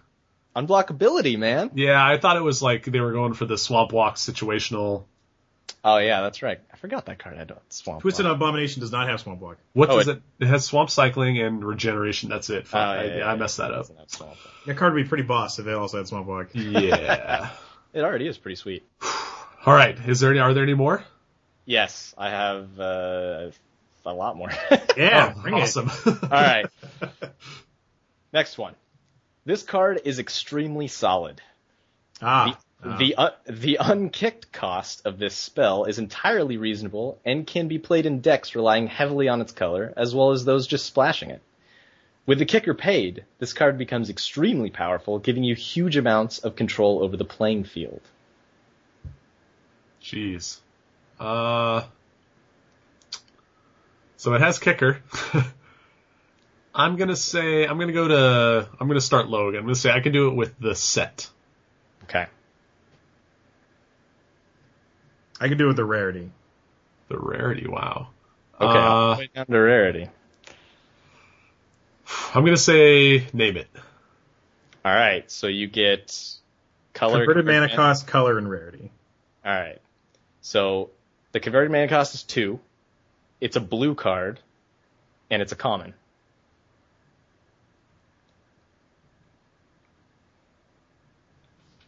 I know. For some reason, I really want to say Reality Spasm, but that's just not right. Okay. Because I kept thinking multi-kicker. Ah.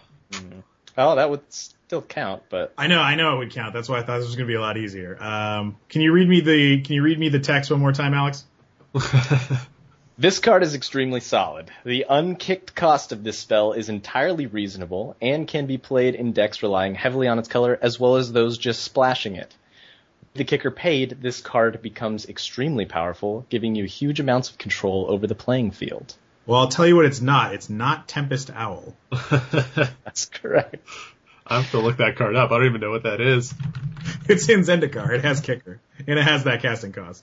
Yeah, it's like, I don't it gives Tap creatures 3 fun. permanents. Yeah, there you go. Aw, dude, this card does give you extreme control over the playing field. Oh, No, it's not I can't believe I wrote myself into a corner here. I thought this was going to be so easy. Oh, man. What else has 2 mana? So it's probably a blue and 1. We got to put you on a timer at some point here. I know. I'm just going to scoop if I can't. If no, I mean, come on. I came up with Tempest Owl. Give me a break. I know, that was pretty good. All right. Do you want me to start going up the information? You can pass. So you just pass it back to Greg with the next level of information, right? Yeah. Okay. All right. It's power and toughness. No.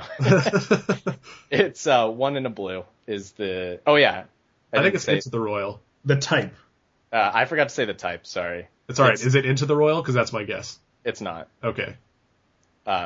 So, well, the type is instant. But Wow, so it's an instant that costs 1 into blue, and it's not into the royal. Yeah. Unkicked. What does a blue... Oh, wait, no. Consuming Vortex has Splice onto Arcane. That's not really... He could have been using Kicker as a... I know, right? Like, it could have been... like, the site review could have been trolling us. Yeah. Man, that'd be great. I think... I'll guess Consuming Vortex, then. No. Right. Oh, wait. All right. Oh, it's Cyclone... Wait, no. Cyclone Rift's a sorcery. No. Well, okay, I'm going to keep going up information here. That's Overload, too. All right, the block is Invasion block. Oh, God. Oh, what's the... Jilt. Jilt. Yeah, it's Jilt. There it is. Nice.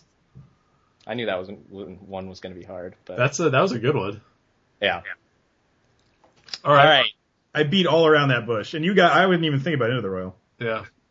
Both very cubable cards, depending upon your type of cube, actually. I think the irony is no Zendikar set review would talk about how good Into the Royal is. That's true. It wouldn't have known. And it's not splashable either. You wouldn't really splash for Into the Royal. Yeah, I don't know. No. You're not splashing for anything in Zendikar. That's true. All right. You're dying if you're playing a third color. Next one.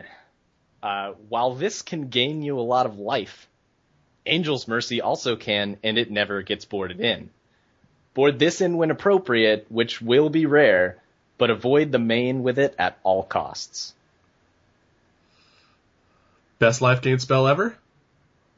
Who starts on this one? I forgot. I think I do. Yeah, you set the bar on the last one. I upped it, and then you said go for it. Yep. Oh man, I know it's one of two sets. Type's worthless.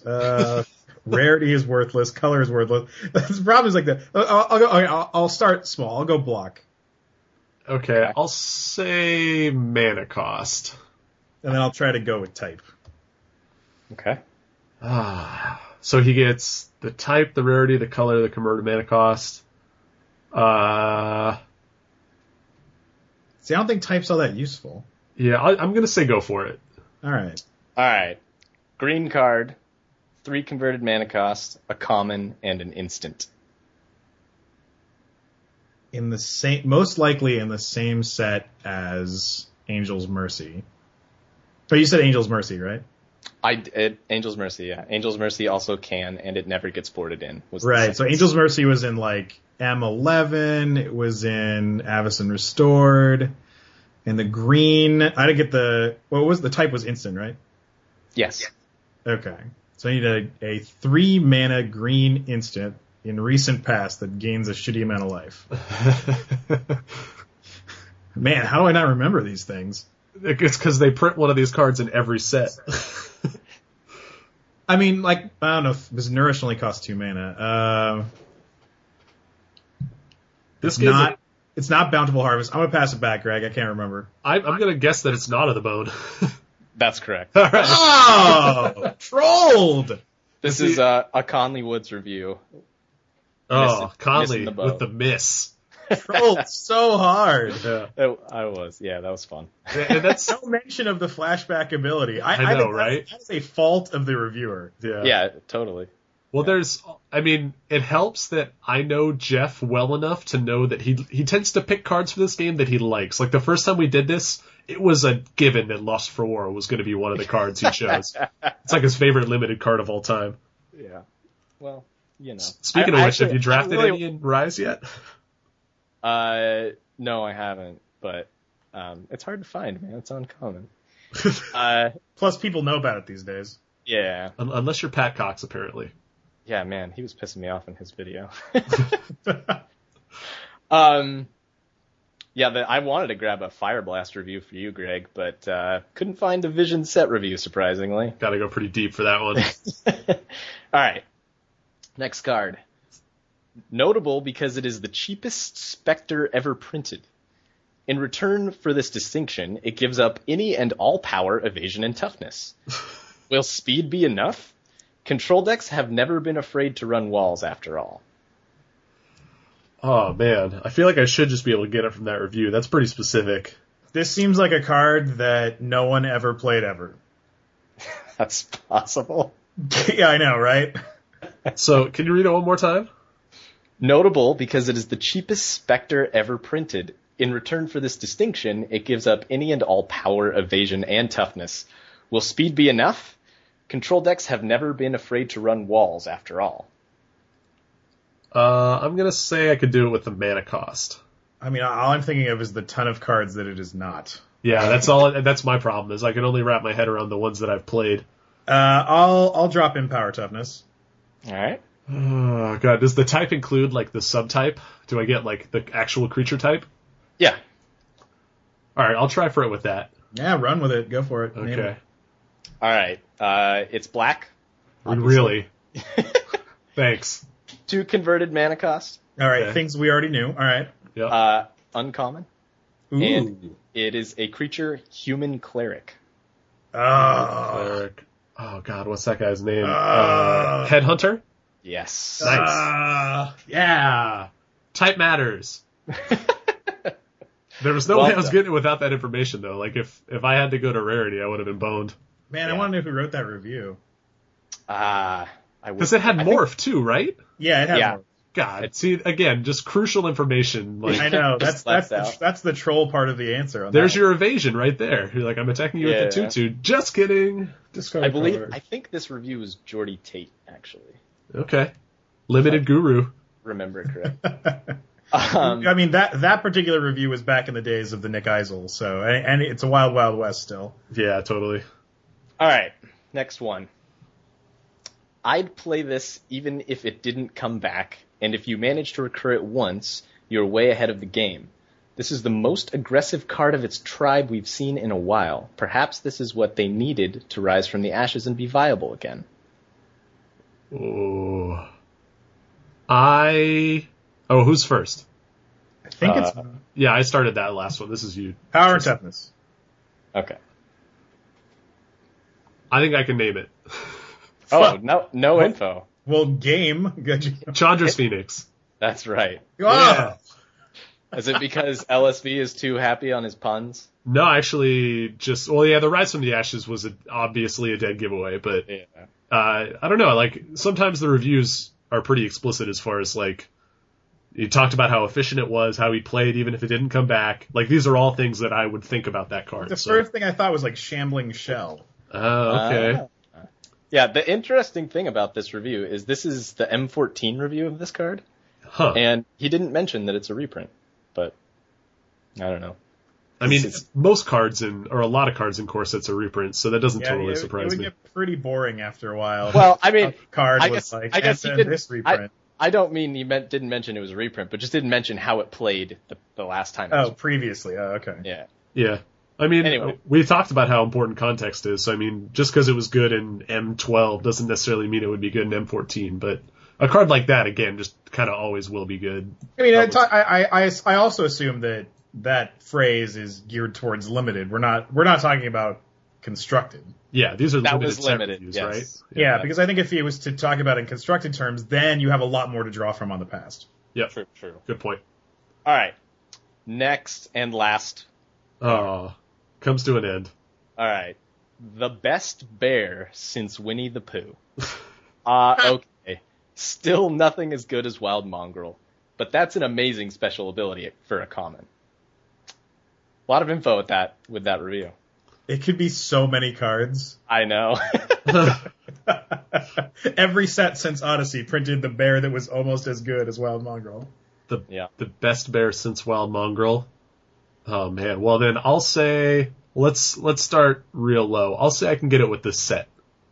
All right. I can get it with the power and toughness. Ooh. Okay. All right, I'm gonna give you. Because then you get all that other stuff. I'll say I can do it with the type. Okay.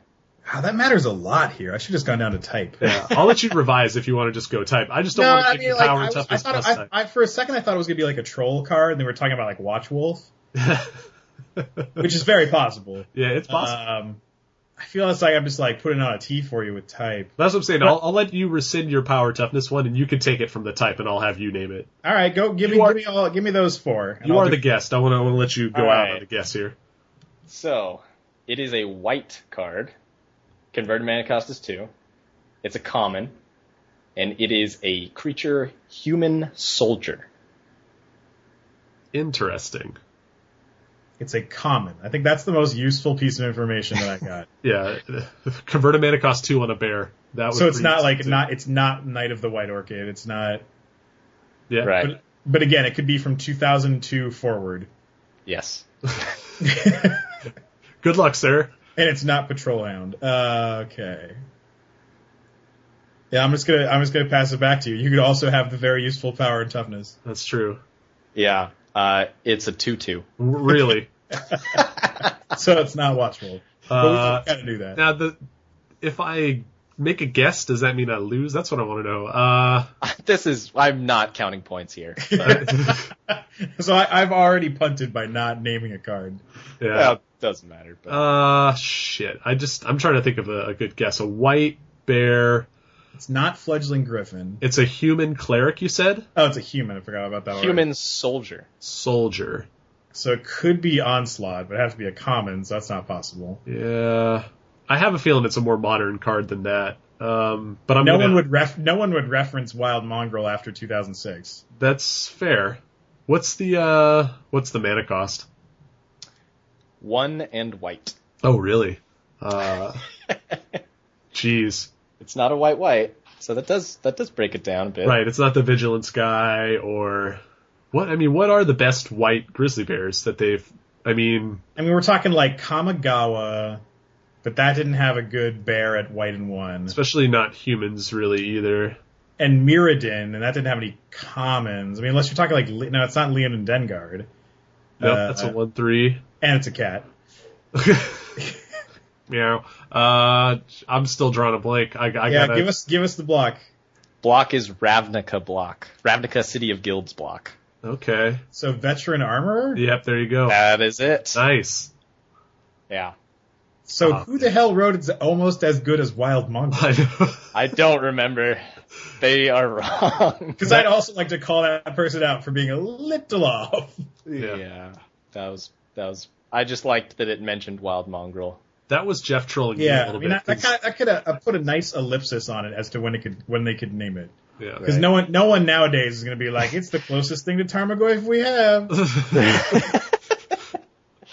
What is the closest thing to Tarmogoyf we have? Is it just Well, if you listen to the kids around the schoolyard, they would say it's Scavenging Ooze. yeah. Yeah, that card's pretty good. I don't know exactly in what world people think you can apply. You can work those two cards together, but They're whatever. completely different.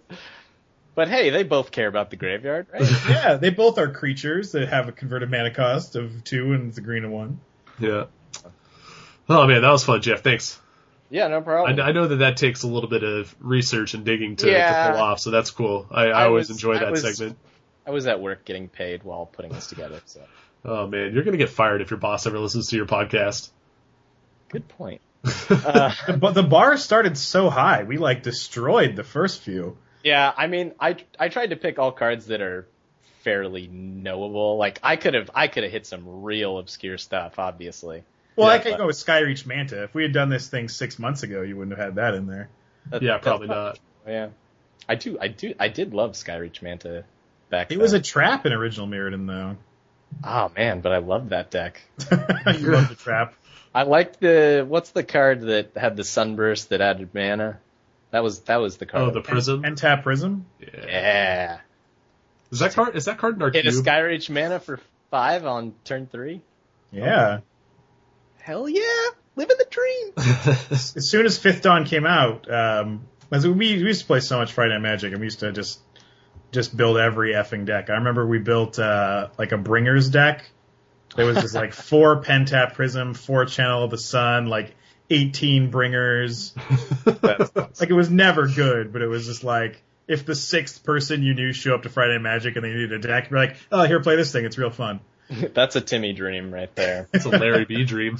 The problem is you had no control over which bringer was in your opener, so you would just randomly get the red one and it wouldn't do anything. Yeah, that's a tough one. You need the blue and the black ones were the winners. Yeah, what did the black one do? Was it tutor every turn? Yeah, it was Vamp Tutor every turn. Jeez. So it just started the chain. Yeah, you That's just get all crazy. the bringers. Just aggressively mulligan into your black bringer. And the problem was that you had to run 4 Oxidized, 4 Telgelad Justice, and a bunch of other garbage to not lose to Affinity. And you probably still lost to Affinity anyway. Yeah, you couldn't really activate the Blackbringer that many times. Like, you really it was really all about the Bluebringer, because that led you to draw all your Oxidizes. Well, I'm excited that we had you on here for this episode of East-West Mirrodin Cast. Yeah, it did not turn out the way we expected it, but that's what we all get for not drafting M14. I know, right?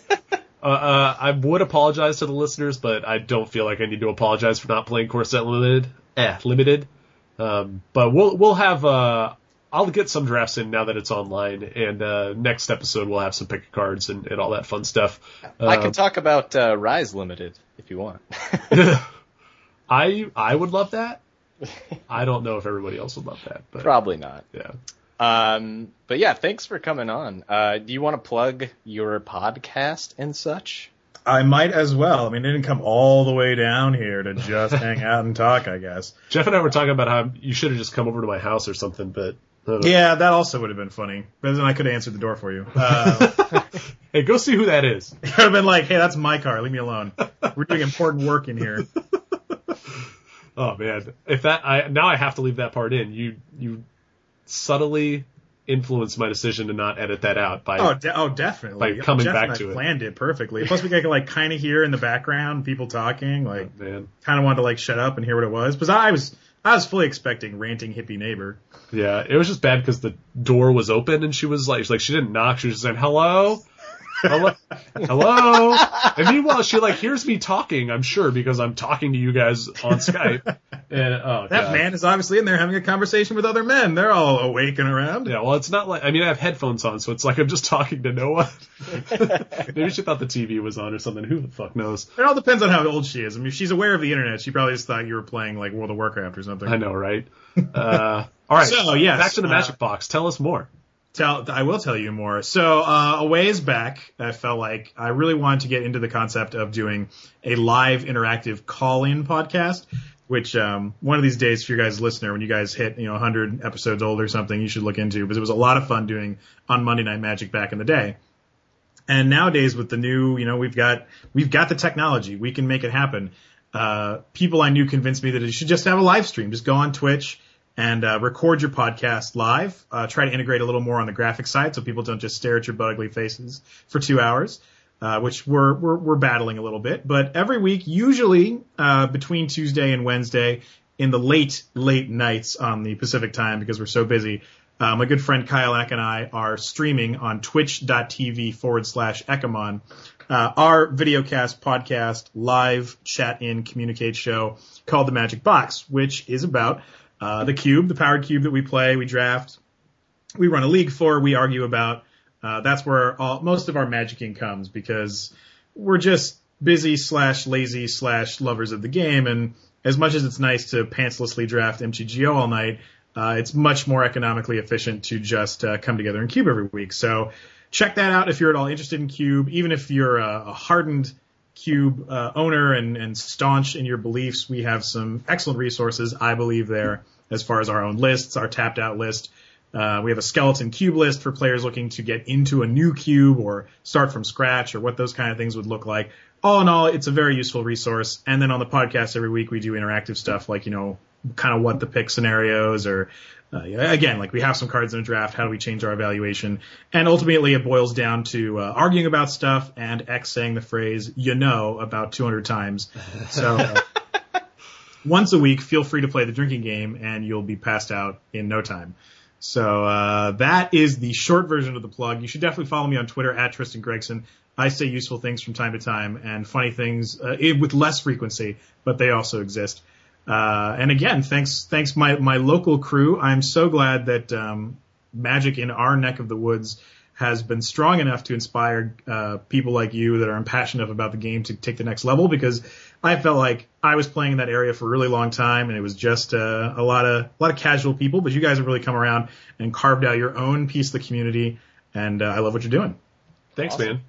I do want to say one of the things I really like about the Magic Box is that while you do have your own cube, you spend a lot of time talking about cards that aren't in your cube, which I feel like is a trap for a lot of other people who, when they're doing cube-based content, is they focus only on the cards that they have in their lists, Yeah. And go ahead, Jeff. I was just going to say the person who writes the cube articles for Channel Fireball now, he writes about his cube, which is not a singleton cube, and it's such a worthless review when it's not singleton, because that's what pretty much everyone plays except this guy. So it's like, why do I want to hear about what you have to say about your non-singleton cube that's like completely different in every way? But. Well, every cube is different, and that's the point, is like, if you're going to talk about cube, you have to be a little more abstract and talk just about, like, specific situations, like your guys' scenarios that you do. And, I don't know, I think that's great.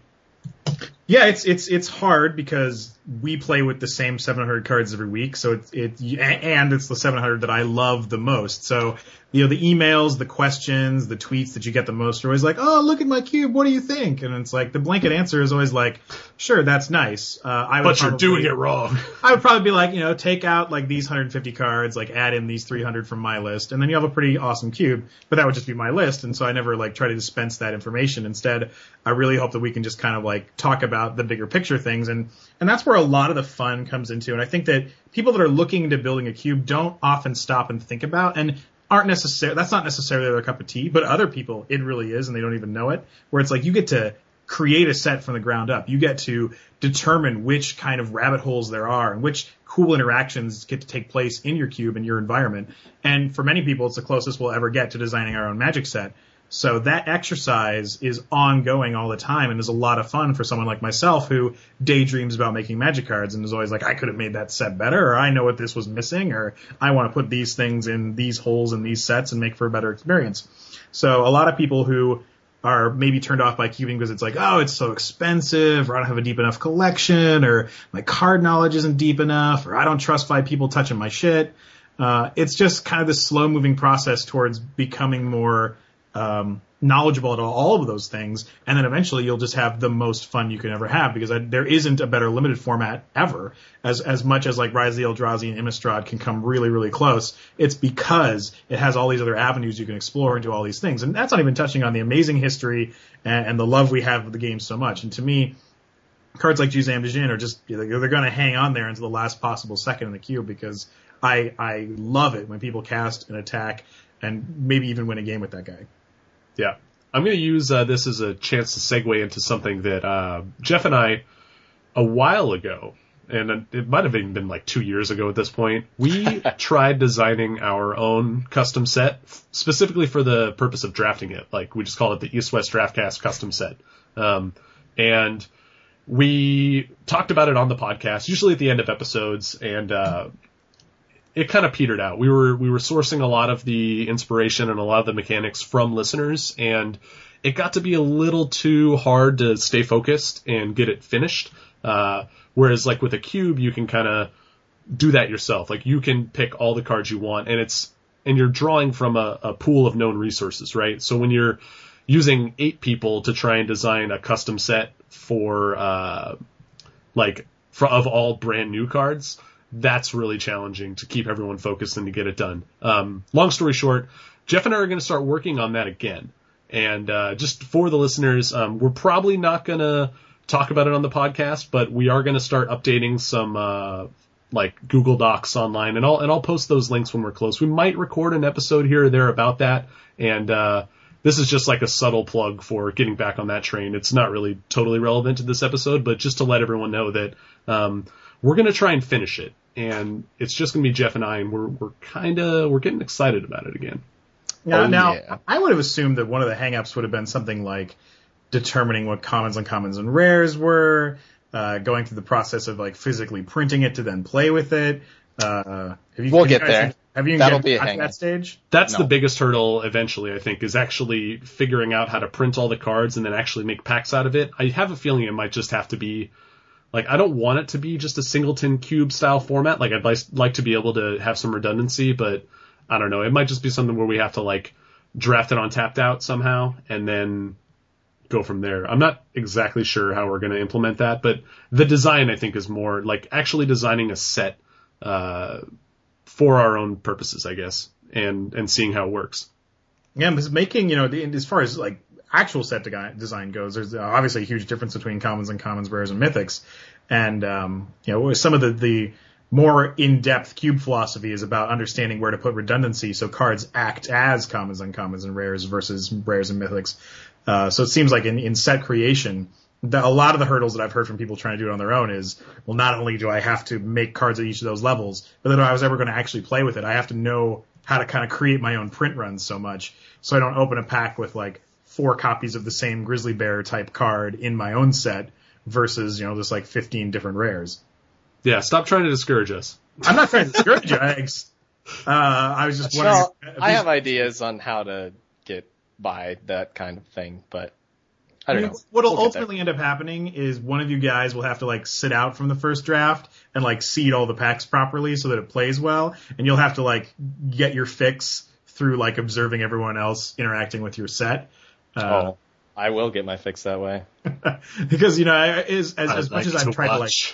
I've tried to like seed packs in Cube and work with color balance and try to get a better understanding of card distribution. I've had to do a lot of times where I've just had to like kind of like set up the duck blind and watch people play and kind of see how that works for me. And at the end of the day, I was like, I should have been in there in the trenches working with these things myself. Yeah. I don't know. Anyway, I just wanted to mention that. But with that said, should we move towards wrapping this stuff up? You've already told people how they can reach you, TSG. If you want to get a hold of Jeff or I, we're both on Twitter. My Twitter handle is @EWDraftcast. If you are interested in baseball or football or sports in general, I have a personal Twitter account. It's @GregSauce. And that's like, I do some fantasy sports writing, and that's mostly what I post about on the Greg Sauce account. Jeff, what are you on Twitter? I am Jeff EWDC. I post once every year, I think. Have you done it this year yet? I just did. had birthday. I actually, I'd like to plug it right now. Ben Stark wrote a really great limited article that I plugged on Twitter, and it's I don't know when he did it, but it was like a week ago, and it was really good. So go ahead and read it if you haven't. Was that his drafting the hard way article? Yeah, that was a good article. I thought. Yeah, that was solid. Yeah. It's hard to write about limited, I think, for a lot of these guys. I mean, probably not for him because he's like the limited expert, right? Yeah, I mean, I think that's what he likes to do is play limited. Yeah. I would consider him guru. Yeah, guru. Yeah. A little more than Jordy Tate status. Yeah. I don't know. You can also email us. Our email address is eastwestdraftcast@gmail.com. You can check out eastwestdraftcast.com, which is our website. We post all of our episodes up on there before they go on MTGcast, but get them however you like. And am I missing anything? Oh yeah, you can find us on Facebook. Just search for us on there or type in facebook.com/EWDraftcast. What kind of exciting posts can we expect to find there? Facebook, we will occasionally post just kind of updates about the podcast. We will sometimes throw some content related to episodes. Like we have a segment called What Will Wheel, where we'll look at like an opening pack and like a pick one pack one situation, and we'll try to guess what cards are going to come back on the wheel. And we'll post the photos for those on the Facebook page. And even if you don't listen to the episode, you can at least check that out and say like, oh hey, like I think that this card and this card and this card will wheel. That's a fun one, especially for Cube. Actually, that's one of my favorite Cube related segments because figuring out like what's going to come back out of like a powered Cube pack, it's impossible. You can usually get like 2 or 3 of them, but yeah. Guessing all 7, like good luck. Yeah. All right. Anything else to plug or say from either of you guys?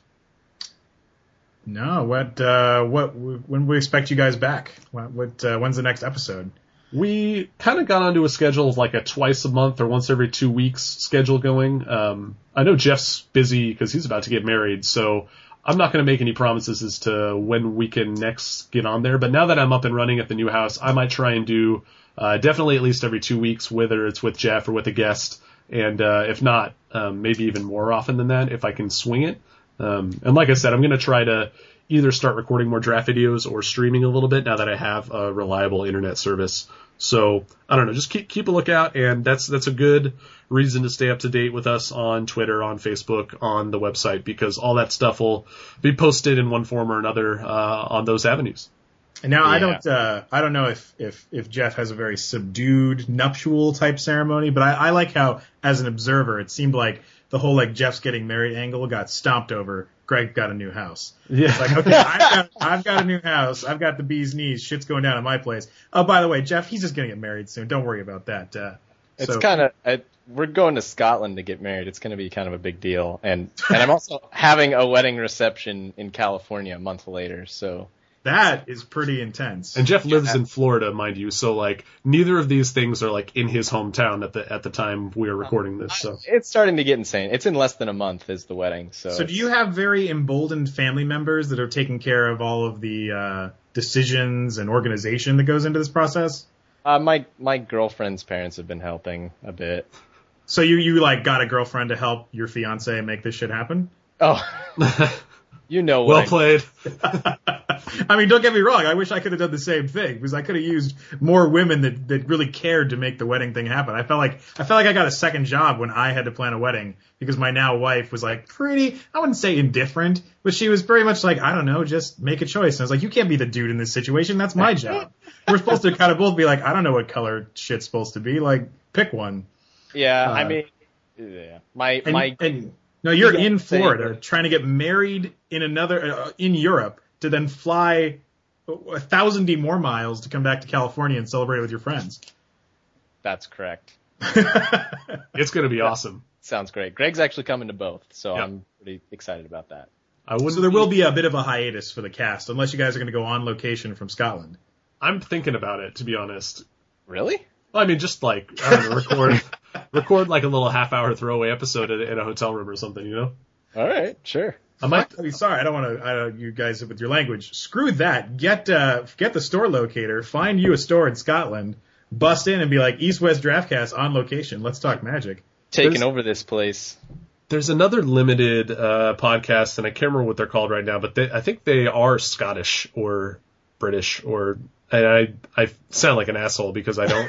I would need to listen to it to find out, but I can generally tell the difference. Let's just assume that Jeff's soon-to-be wife doesn't exactly want him to be running around recording Magic content on their, wedding weekend or whatever. That's not stopping you, Greg, from doing a little background research, getting your ass into a pub where I'm sure they hold Friday Night Magic, and getting some spectacular content from your guys' listeners. Yeah, I'll also have to bring a little hand recorder with me, a la Chewy. Man, I don't know how people record without like a big ass quality microphone sitting on a desk in front of a giant computer, because this is the only way I know how to do it. But I don't know. If you get one of those H4 Zoom recorders, which is pretty much like the industry standard, it gets really excellent quality in the field. You can go a really narrow depth of field on those things, and you can record quality conversations. I mean, I don't necessarily want to spend your Jeff wedding present money on that for yourself. No, I'm just going to get that for Jeff. Yeah, exactly. You'd be like, here, I got you this for you and the missus, and I also put some content on it for us later. Go home and edit that for me. I bought one of those in college, and Courtney made me take it back. Oh. I bought it for music actually, actually for sound design, but I don't know. They're expensive, so they tend to, I don't know. I didn't end up having it. Just put one on your registry, dude. We'll be good. That's cool. I actually don't really have a registry, but I'm just messing with you. All right. Well, this episode has been great. Thanks again, Tristan, for joining us, and hopefully we'll have you on again sometime in the not so distant future. And we'll talk fantasy football stats in a few months. It'll be great. We'll apply it to Magic. We actually had a fantasy football episode last year, I think. Yeah. So where we tried to correlate Magic to fantasy football. It was one of our not as good episodes, I think. But well, I mentioned the Venn diagram of sports and Magic earlier. I think you're probably touching on it again. We were trying to convince people to play fantasy football, I think. Interesting. You should just convince them to watch the league, and that'll go a long way. That's true. Yeah, that show is not quite representative enough of like what playing fantasy sports is actually like. It's funny. It's kind of funny. Oh man, Rafi is the best. Anyway.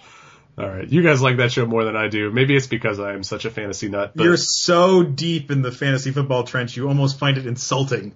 Yeah, that's a little bit of it, actually. Yeah. It's You too take bad. it seriously. As where I am on the outside looking at the guys I know that play fantasy football being like, shouldn't we just be watching games, drinking beer, and making fun of each other? Like, isn't that what this is all about?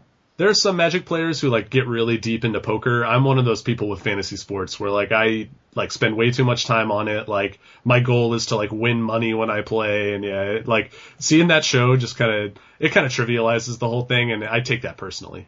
Yeah. I think you've put it all in a nutshell for us. Exactly. Yeah. Don't mess with Greg's serious fantasy sports. Speaking of which, if you want to, I'm going to plug one more thing. If you are interested in fantasy sports and you want to read any of the stuff I write about that, I write for thefakebaseball.com and thefakefootball.com. And I ported over something from Magic to both of those, which is draft videos. And I should have another fake football draft video coming up within the next couple weeks. I'm not exactly sure when I'm going to have time to record it, but I'm definitely going to record one soon. Cool. So there you go. If I hadn't shown up, you guys wouldn't have had 20 extra minutes of the life and times of Jeff and Greg, which I'm sure all your listeners are very interested in. I had no idea there was a Scotland trip coming up in the near future. Yeah. Well, that's how we do it. I mean, it's easy to kind of just talk about this stuff at the end of the episode, and I do feel it's better than like, never mind.